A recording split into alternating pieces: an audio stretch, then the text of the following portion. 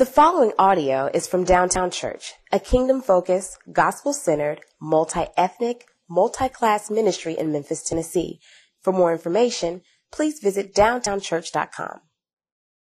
Hey church, it is good to be with you on Palm Sunday morning.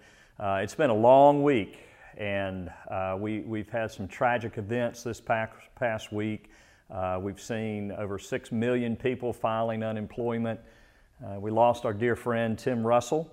I know that Michael Davis's aunt was confirmed positive or tested positive for the virus, and friends, and we know it's not over. But we have somewhere to go. We have a message that can reorient our hearts and secure our hearts to something that is permanent and lasting and sure. And that's what we need during this time, especially. So let's go to God's Word. This morning we're looking at Luke chapter 19, verses 28 through 41. I'll begin reading. And when he had said these things, he went on ahead, going up to Jerusalem.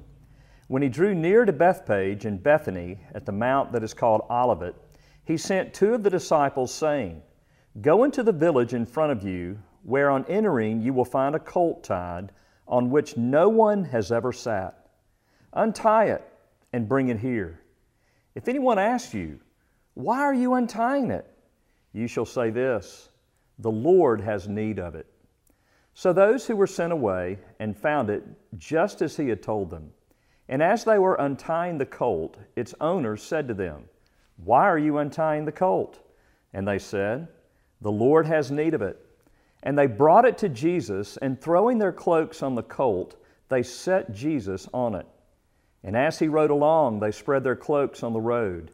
And he was drawing near, already on the way down the Mount of Olives.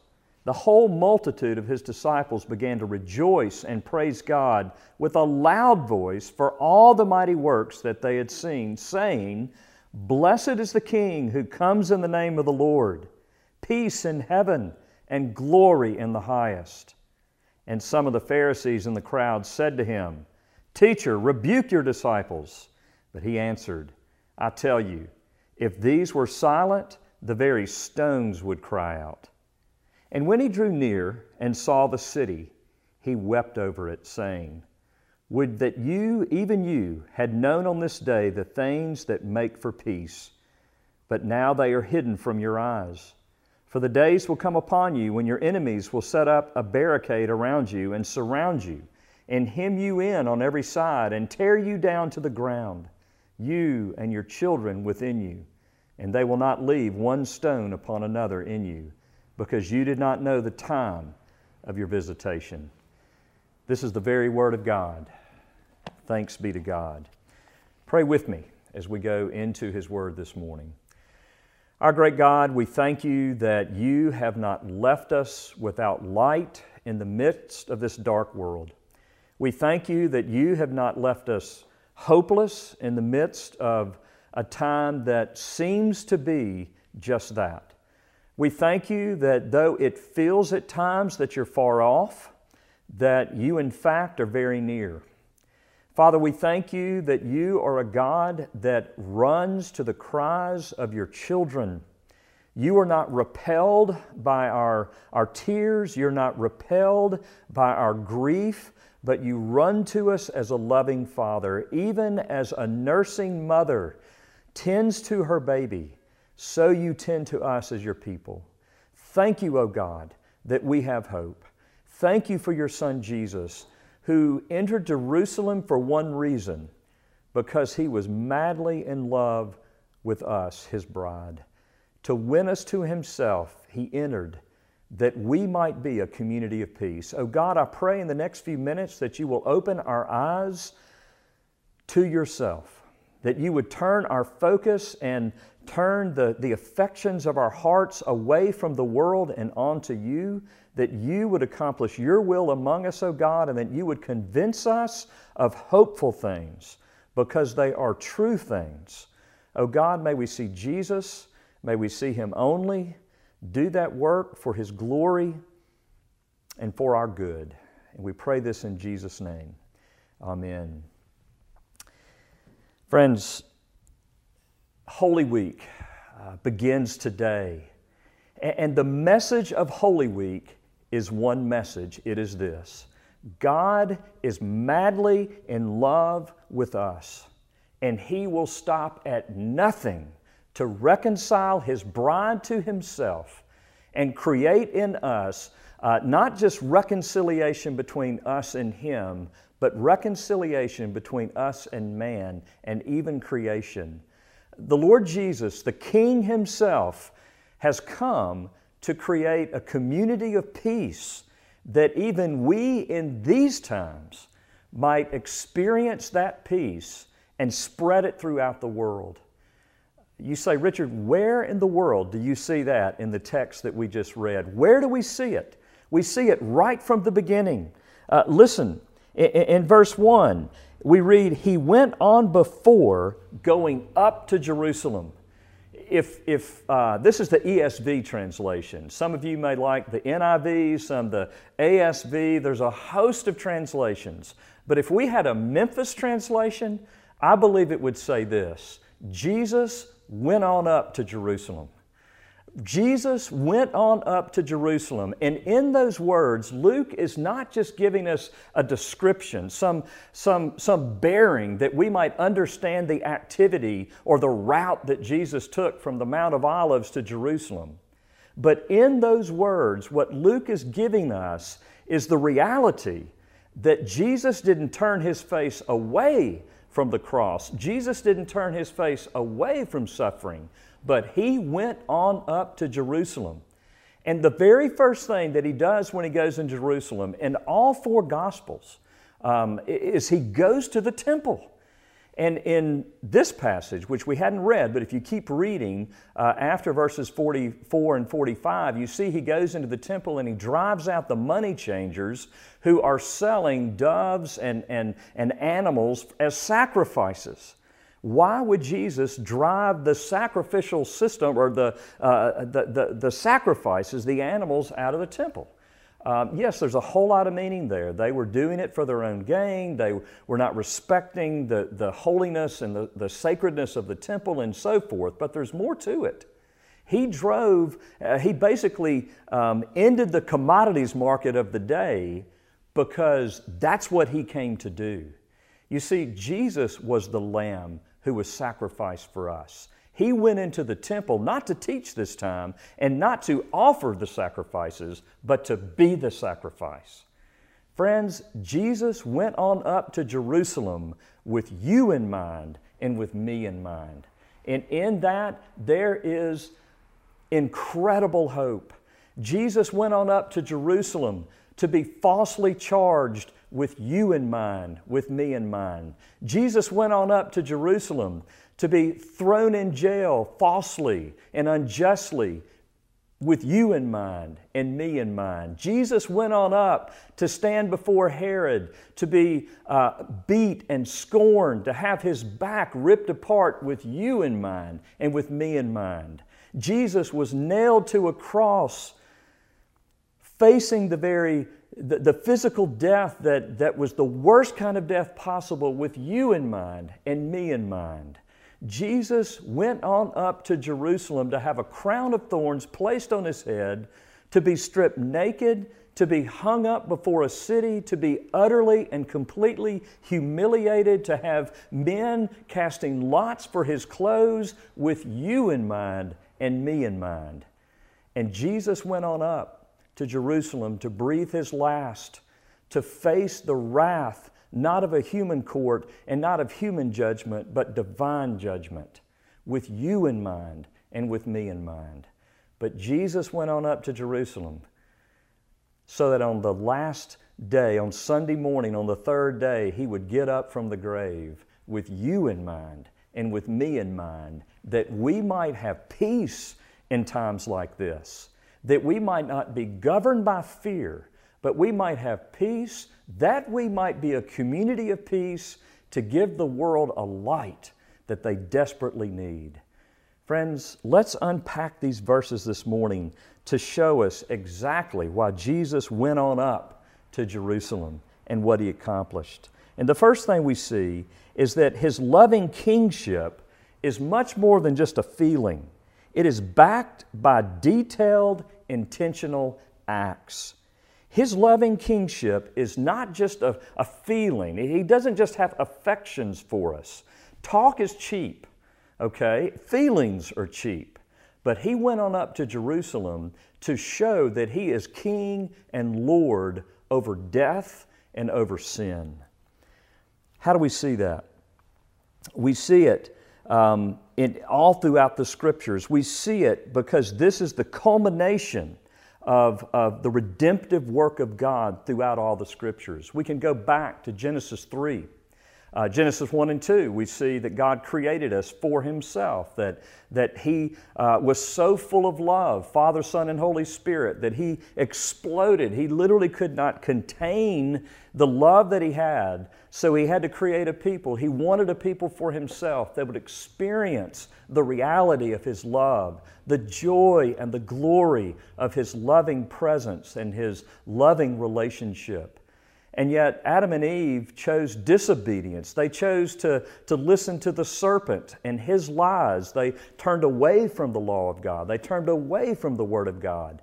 They, in essence, put themselves in the place of God to determine how life was to be lived. And they rebelled against God, cheated on Him with a serpent. And yet, what did God do? Yes, He cursed humanity, but in the midst of that curse, in Genesis chapter 3 and verse 15, we read this. God declares, I will put enmity between you, speaking to the serpent, and the woman, and between your offspring and her offspring. He shall bruise your head, and you shall bruise his heel. And theologians throughout the centuries, throughout the ages, have referred to this passage as the proto-evangelion, the first gospel.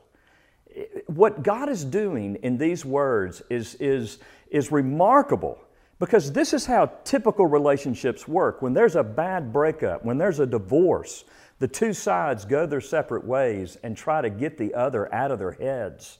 And over time, the wounds heal, or they're at least covered over. They never really heal, they're covered over. And yet, in this case, God didn't go away and sulk.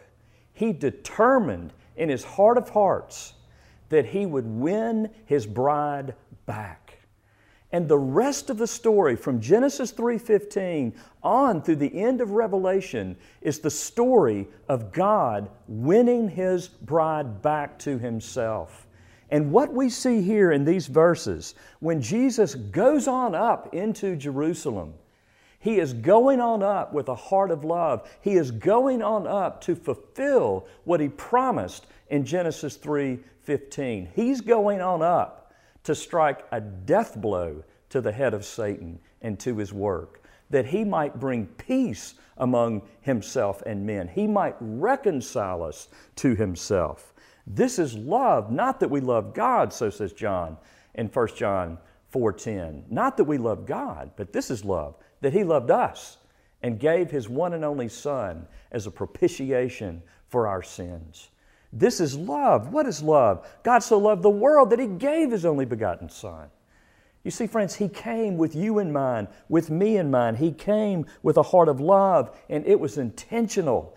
Everything He did during that week, even the ridiculous story of this donkey, this young donkey, this foal, this baby donkey. It's like, why is that so important? It's important because Zechariah prophesies it as detail. In Zechariah 9 verse 9 we read, Rejoice greatly, O daughter of Zion. Shout aloud, O daughter of Jerusalem. Behold, your king is coming to you. Righteous and having salvation is He, humbled and mounted on a donkey, on a colt, the foal of a donkey. Do you see what's playing out here? Some of you may have lost girlfriends in the past. Maybe you've lost a bride. I have a friend who lost his bride and yet over time won her back. This is the story. Most of those intentions don't work out. Most of the plans to win back a girl or to win back a guy don't end very well. But this one ends well because God is the God of history. He's the God of our hearts. He's the God of the details, and we see it here. Even down to how Jesus goes on up to Jerusalem is determined. He goes on up on the foal of a donkey, the colt of a donkey, a baby donkey, and his bride completely missed it. Why? Because they were looking for a king who would ride into Jerusalem to bring earthly change. They were looking for someone to come in and knock off Herod and be the new Herod, and therefore arrange the city, the economy of the city, and every aspect of the city for their benefit. And yet Jesus goes in for so much more. He goes in not to free His people from earthly oppressors and to be an earthly king, but He goes in to conquer death itself, sin itself. You see, Jesus goes in for the ultimate victory because He knows that kings come and go. Politicians come and go. Political parties come and go. Presidents come and go. Senators come and go. But oh, dear friends, the King of Kings and the Lord of Lords does not come and go. He reigns supremely on high. And friends, that's what we need right now. Even our president, even our Congress, a $2 trillion stimulus package can barely even put a dent in the kind of suffering that we have across this country and that we will have. And they can do practically nothing for the deadly nature of the coronavirus. Oh, but we have a king. We have a king who doesn't just sit on the throne, who is not dependent upon a Congress, a House and a Senate, but we have a king who reigns on high, who came to bring not worldly comfort, but eternal peace. We see it in Luke 9:51 that was the very effort and determination of Jesus.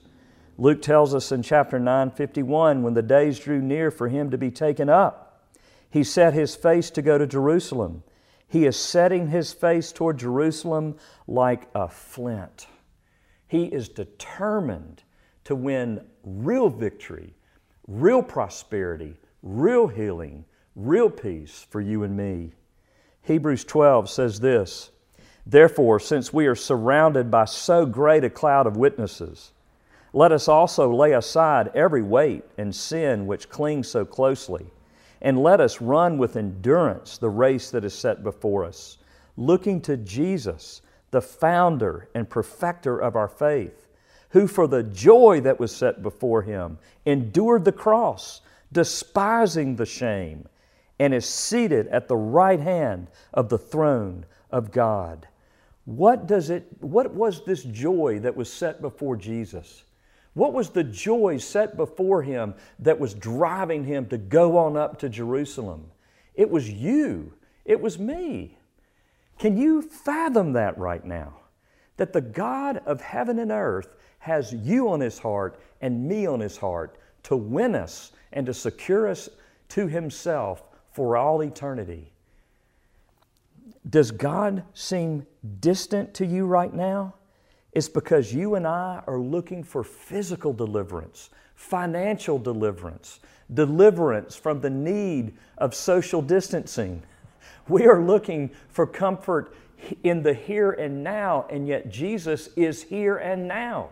And He gives us a comfort that only He can give, that one day, someday, because He went on up to Jerusalem, because He did not despise the cross, because He rose on the third day after dying, that we will have a new heaven and a new earth.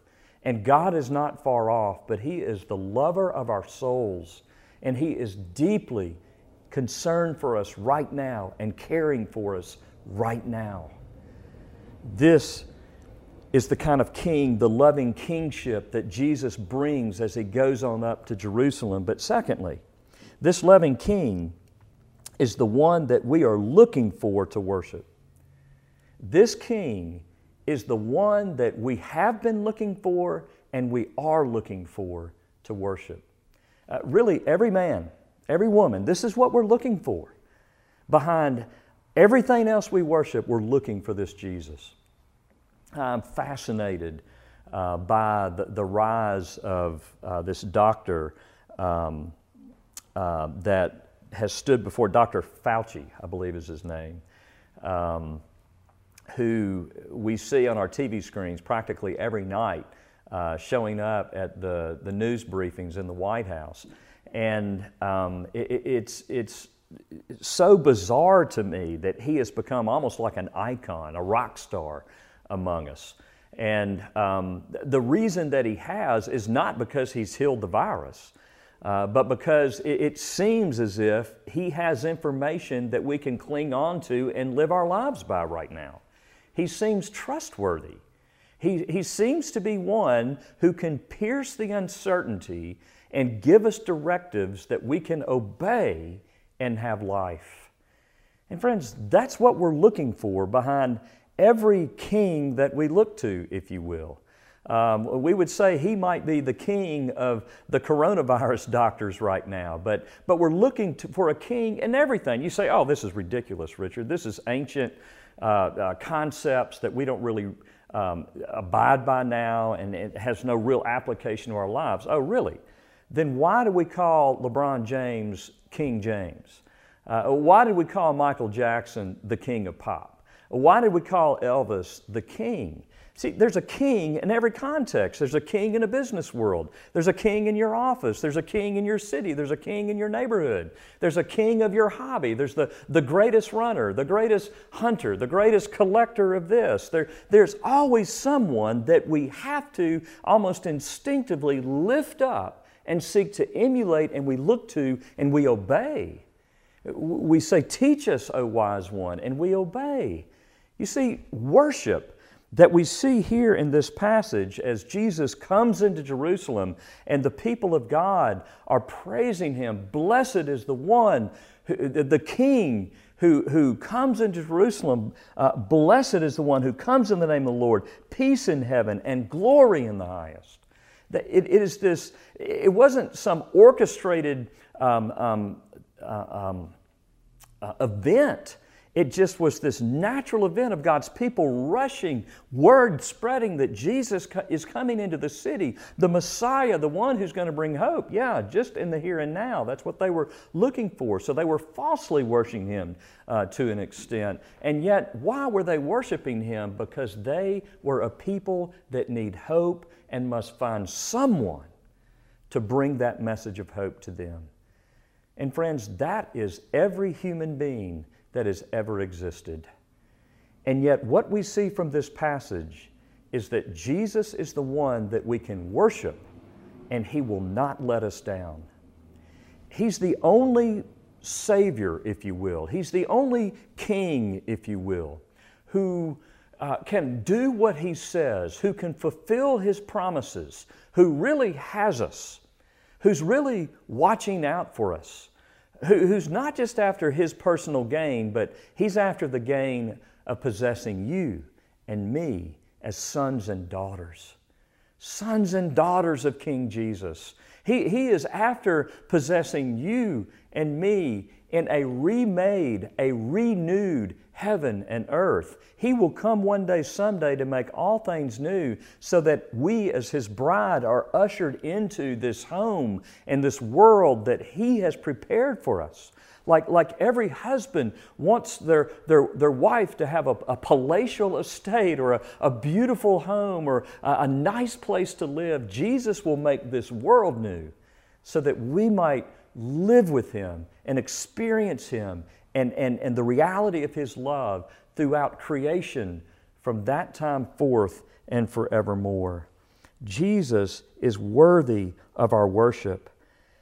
And we see this especially in verses 39 through 40 when the Pharisees and the scribes, they came to Him and they said, that they rebuked it. They said, Jesus, rebuke your disciples. Rebuke them for saying these things, for saying that you are the King, for saying that you are the Messiah.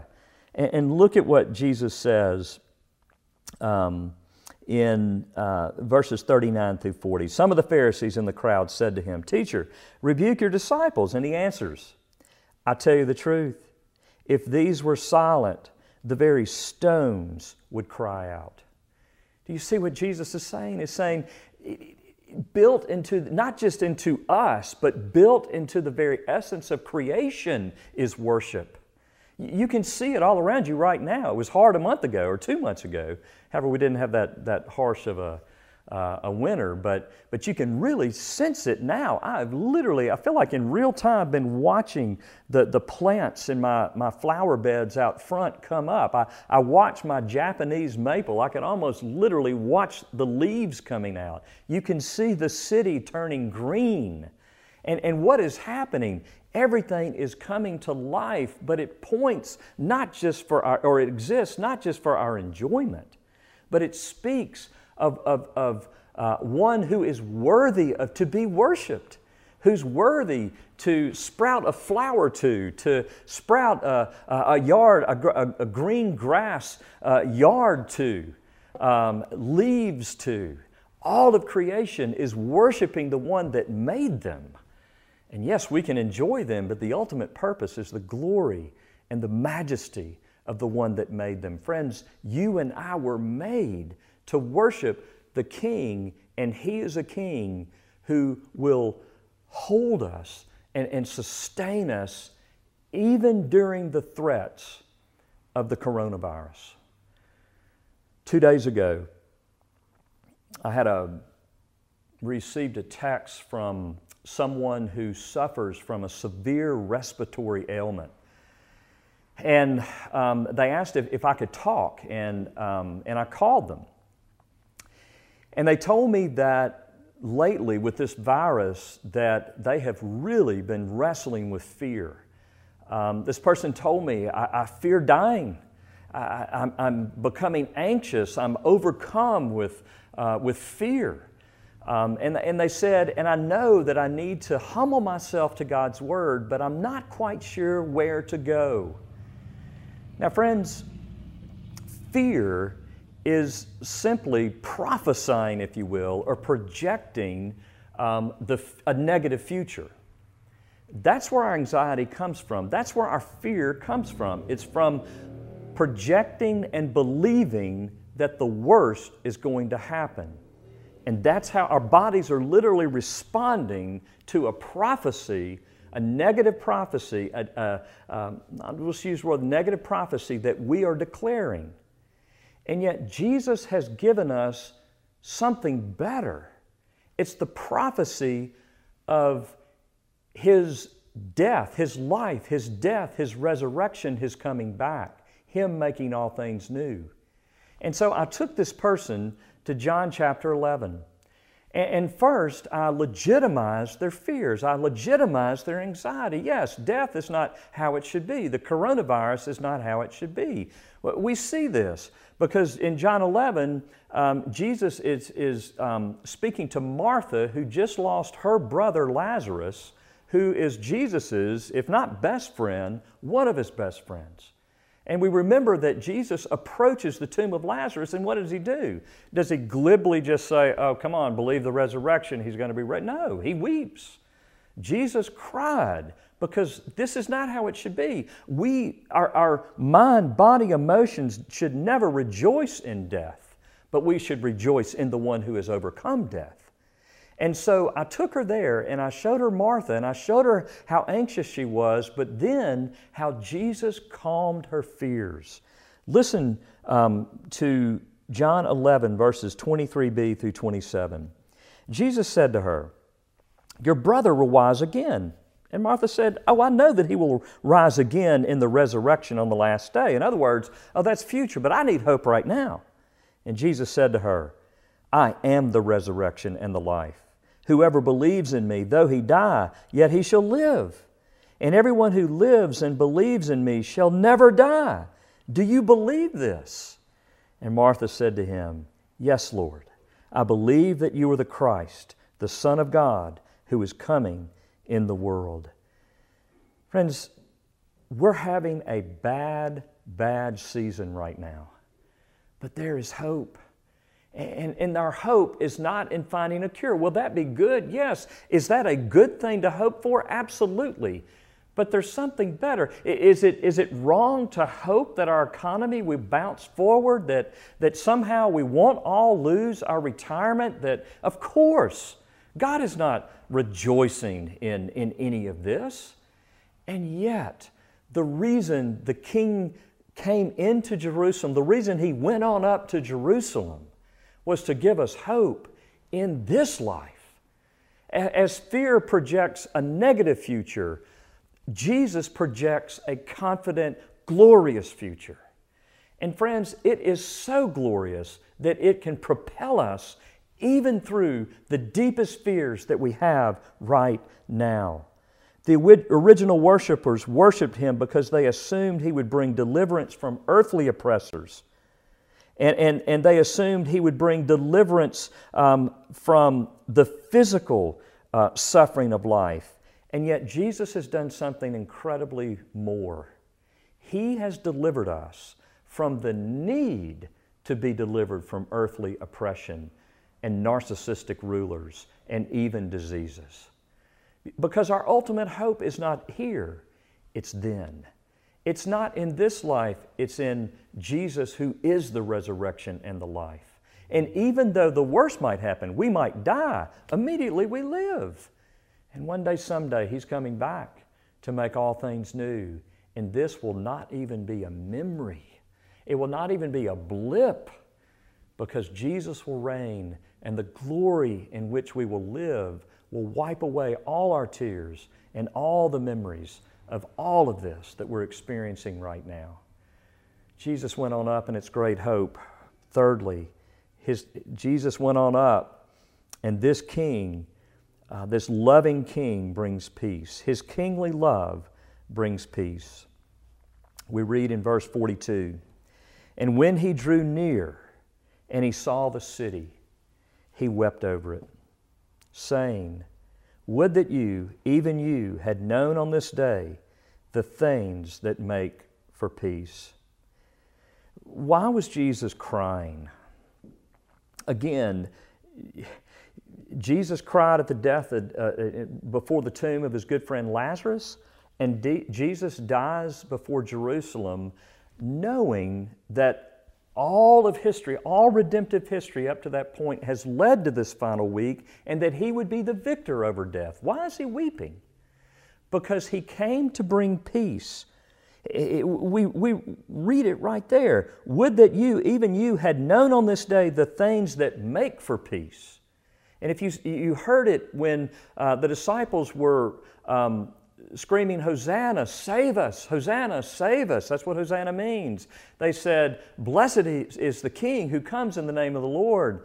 Peace in heaven and glory to God in the highest." Peace. Jesus came to bring us peace. But friends, peace only comes through death. Peace only comes through suffering. The ultimate peace of being reconciled between God, the reconciliation of God and man, came through Christ Jesus.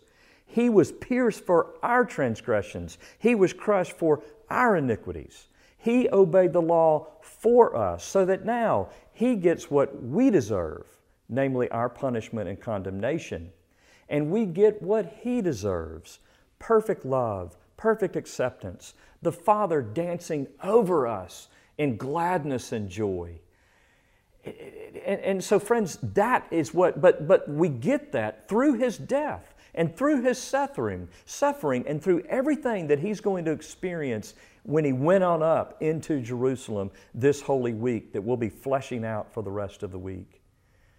But friends, He didn't just come to make peace between Himself and His bride, but He came that we might be a community of peace.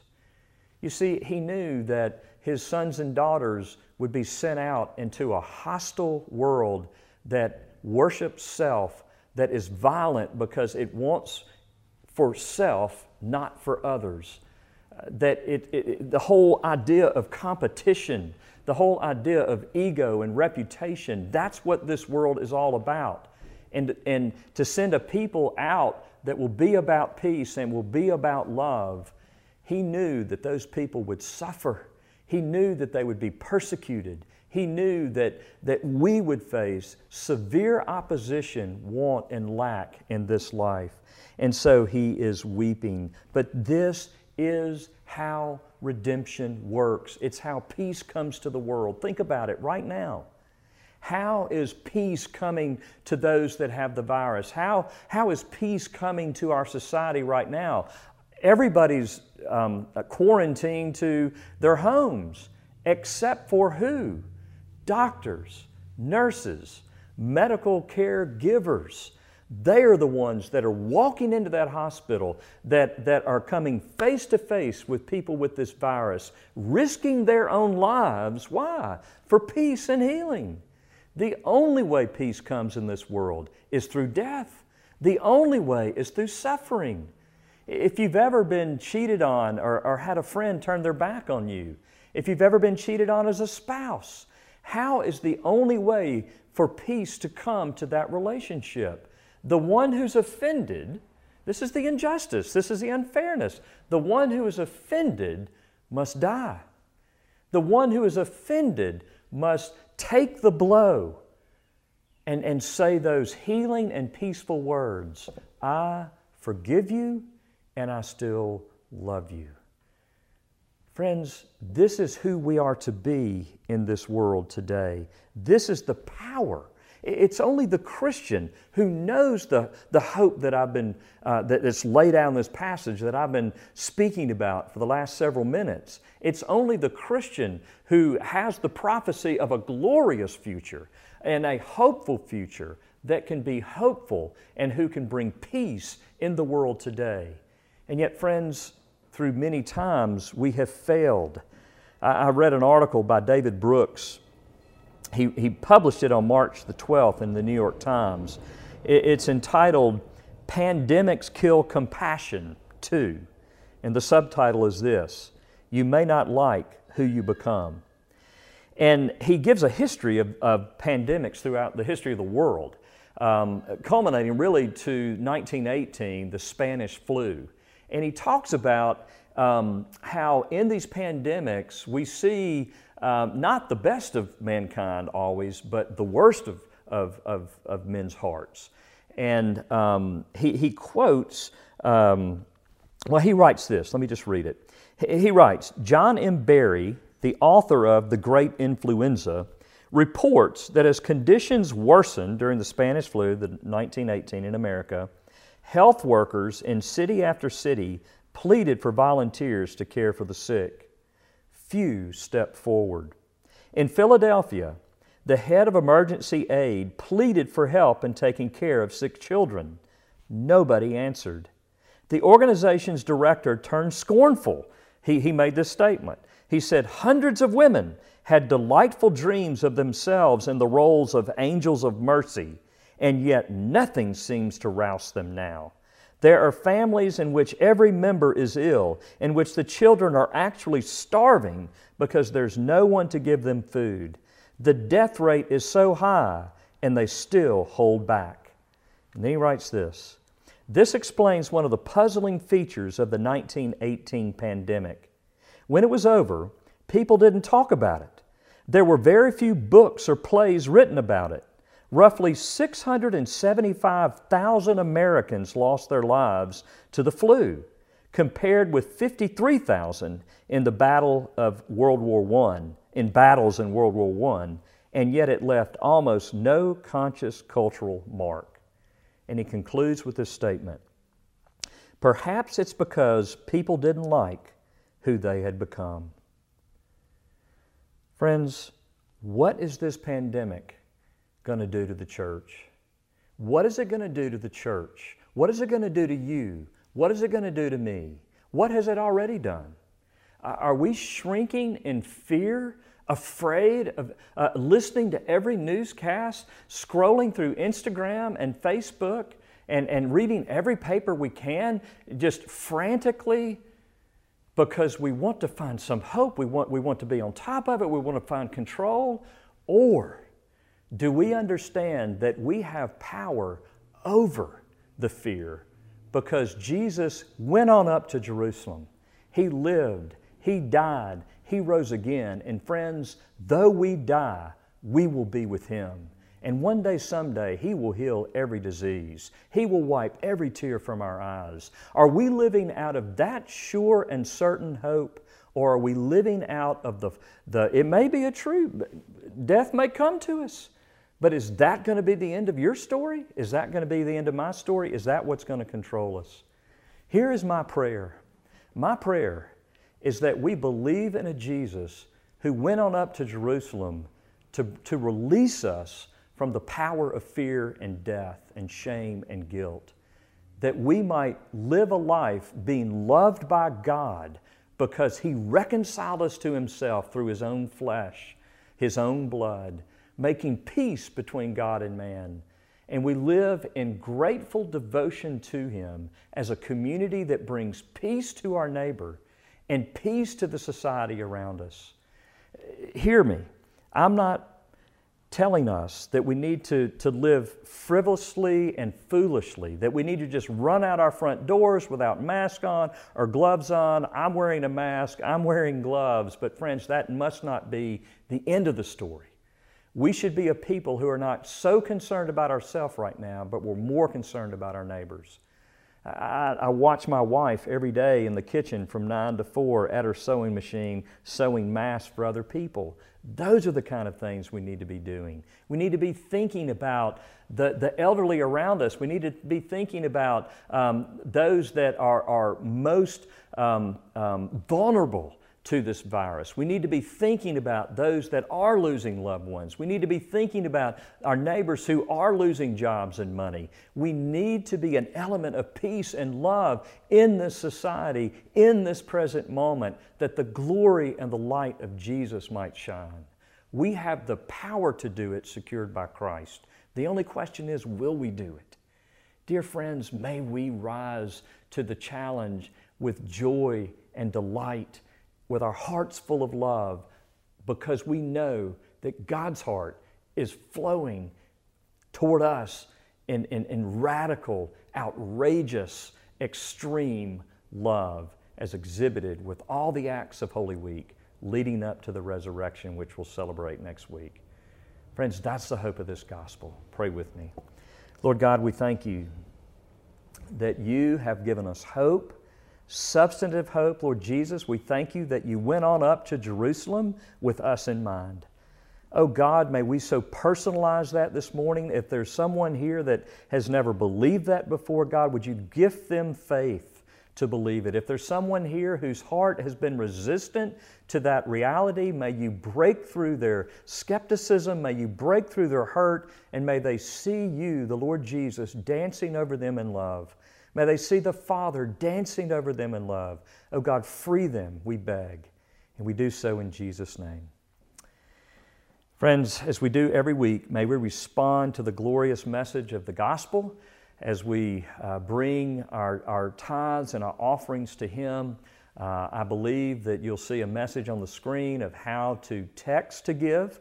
As you text 73256, to Downtown Church, all lowercase, no spaces, lowercase, no spaces, Downtown Church, you're going to see some options. And I would encourage you to please give to our congregational giving or general fund, just to help us move through this time financially. We've already taken a hit in our giving, and it is our prayer that we will make it through this time, keeping our staff intact and keeping our ministry intact. So please give. If you can give over and above that, we have a mercy fund, you'll see. And we ask that you give to that mercy fund. We're helping a lot of neighbors right now, a lot of people in our own church get food and even counseling because of the stress to marriages and to individuals. So please give and give more if you are able. Thank you so much.